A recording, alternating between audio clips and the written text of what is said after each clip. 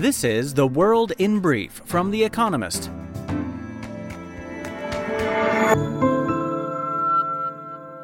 Our top stories. America's annual inflation rate slowed to 7.7% in October, the lowest since January and below forecasts. Down from 8.2% in September, the cooling rate offers hope that some of America's steepest price increases in decades are easing. Investors were cheered by hopes that the Federal Reserve's tightening will relax. The S&P 500 leapt by over 4% and the tech-heavy Nasdaq Composite by more than 5%. Joe Biden and Xi Jinping will meet in person on Monday for the first time as presidents of America and China. The meeting will take place ahead of the G20 summit in Bali. In a statement, the White House suggested the pair will discuss efforts to, quote, maintain and deepen lines of communication between America and China, as well as how to work together on, quote, transnational challenges. Earlier, Russian officials confirmed that President Vladimir Putin would not attend the G20 summit. Ukrainian troops pushed further towards the city of Kherson after Russia said it would withdraw from the occupied regional capital. Ukraine's forces recaptured 12 surrounding villages and towns, including Snegorivka. Yet the country's army chief said he could not confirm that Russia was pulling out of Kherson city.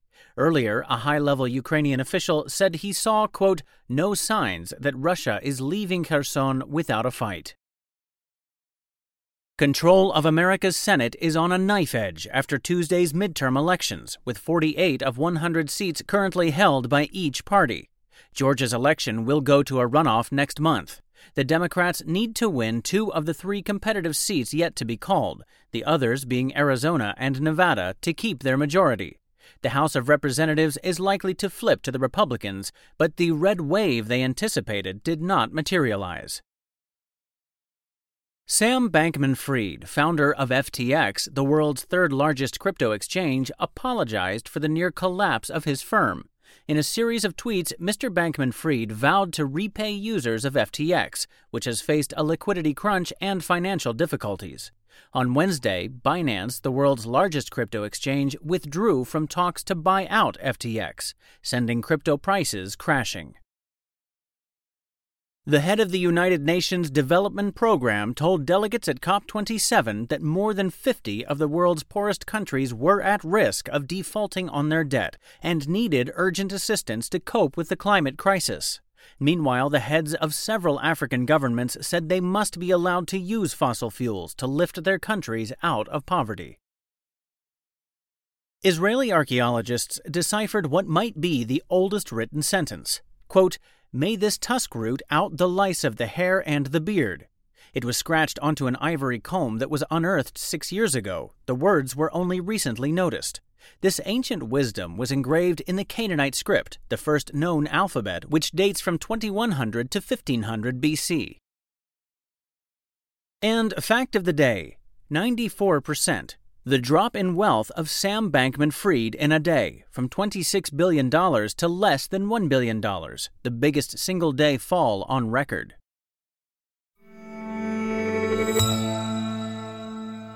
And now, here's a deeper look at the day ahead. A somber Singles Day in China. Singles Day, an informal holiday in China that falls on Friday, began as a celebration of those unlucky in love. The date 11/11 symbolizes 4 single people. Then, over a decade ago, Alibaba, an e-commerce giant, helped turn the day into a shopping event. Today, most online retailers in China offer sales during the festival, and millions of Chinese people splurge on e-commerce websites. But this year, the world's biggest online shopping day will probably be smaller than in 2021. Harsh COVID restrictions in China have dampened consumer sentiment. For the first time in 14 years, the value of Alibaba's sales on Singles Day may fall from a record 540 billion yuan, then $85 billion last year, to 532 billion yuan, according to estimates from Bloomberg. Sporadic lockdowns across the country may even disrupt the logistics networks needed to deliver the goods. Most countries have learned to live with COVID. China is doing anything but. The carbon budget crunch. According to the Intergovernmental Panel on Climate Change, 2.9 trillion tons of carbon dioxide is the most that can accumulate in the atmosphere for there to be a reasonable chance of avoiding temperatures rising beyond 1.5 degrees Celsius above pre-industrial levels. The budget for 2 degrees Celsius is 3.7 trillion tons. By 2019, around 2.4 trillion tons had already been released. On Friday, the Global Carbon Project, a scientific consortium, will release its annual report on how much the world has left to, quote, spend. Its calculation is likely to be depressing. Staying within the budget for 1.5 degrees Celsius was only just plausible when the goal was agreed in Paris in 2015. Emissions have continued growing since. But a reminder of just how little is left in the bank should galvanize the negotiators gathered in Egypt for COP27, the UN's climate summit. They must move to slash emissions now rather than promise to cut them in the future. And they must start thinking seriously about what to do when the budget for 1.5 degrees Celsius runs out. Visions of a New World at the Paris Peace Forum. Many Ukrainians mistrust France's president Emmanuel Macron because until recently he has persisted in talking to Russia's president Vladimir Putin. But in a speech at the UN in September, Mr. Macron explained that his desire for dialogue was part of a search for a new multilateral global order. On Friday, he will expound on that vision at the Paris Peace Forum, an annual talking shop in the French capital. There will inevitably be much discussion about how to bring the war in Ukraine to an end. But the forum, slogan, quote, riding out the multi-crisis, will place the conflict alongside other problems such as climate change, food security, COVID-19, and internet governance. This is reflected in its list of speakers and panelists, which include big names from Africa such as Umaro Sissoco Embalo, the president of Guinea-Bissau, and Asia such as Kishore Mahbubani, a Singaporean diplomat. Mr. Putin also likes to talk about a new multipolar world. The version that will be presented in Paris seems more benign. Latin America searches for a development banker. Nominations closed today for one of Latin America's top jobs. The Inter-American Development Bank lends about $14 billion a year in the region and advises governments on projects and reforms.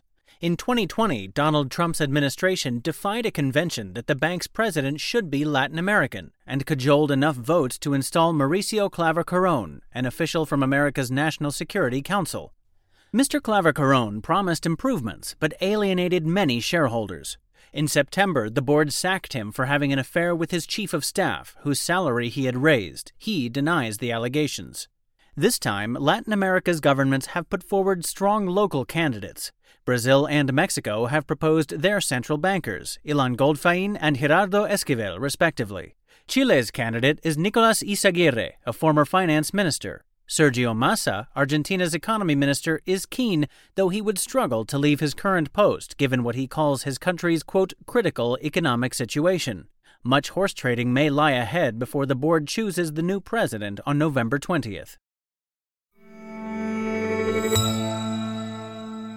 Storytelling amid censorship in Iran.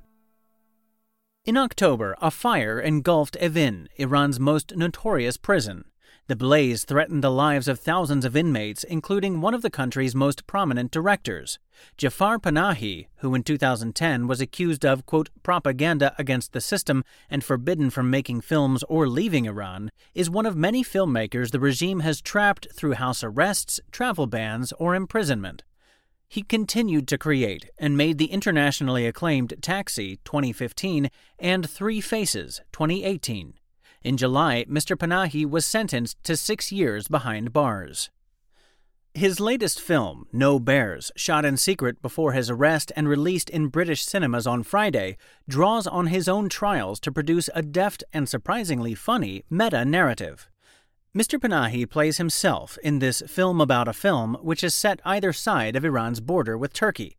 By blurring the line between fact and fiction, No Bears offers a moving portrait of what it is like to live and make art in the face of repression. Daily Quiz. Our baristas will serve you a new question each day this week. On Friday, your challenge is to give us all 5 answers and, as important, tell us the connecting theme. Email your responses and include mention of your home city and country by 1700 hours BST on Friday to quizespresso@economist.com. We'll pick randomly from those with the right answers and crown one winner per continent on Saturday. Friday. Which actress married 9 times, with husbands including the designer of the Barbie doll and the founder of the Hilton hotel chain? Thursday. Which rock star appeared with the word slave written on his face in protest at his recording contract? The winners of last week's crossword.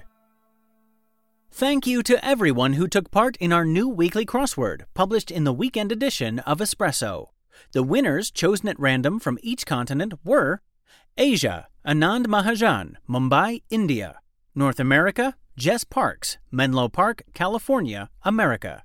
Central and South America, Sebastian Agudelo Restrepo, Santo Domingo, Dominican Republic. Europe, Julia Gorelkina Hürlimann, Bern, Switzerland.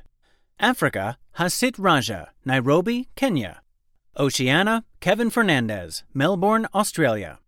They all gave the correct answers of conglomerate, credit, ozone, and Europe.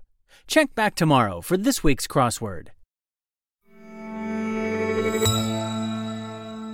Finally, here's the quote of the day from Kurt Vonnegut, who was born on this day in 1922. We are what we pretend to be, so we must be careful about what we pretend to be. That's The World in Brief from The Economist, available 3 times every day of the week. You can also hear interviews and analysis from our journalists, including our current affairs podcast, The Intelligence, on your podcast app. And subscribers to The Economist have access to each week's full edition in audio. Just download the Economist app to start listening.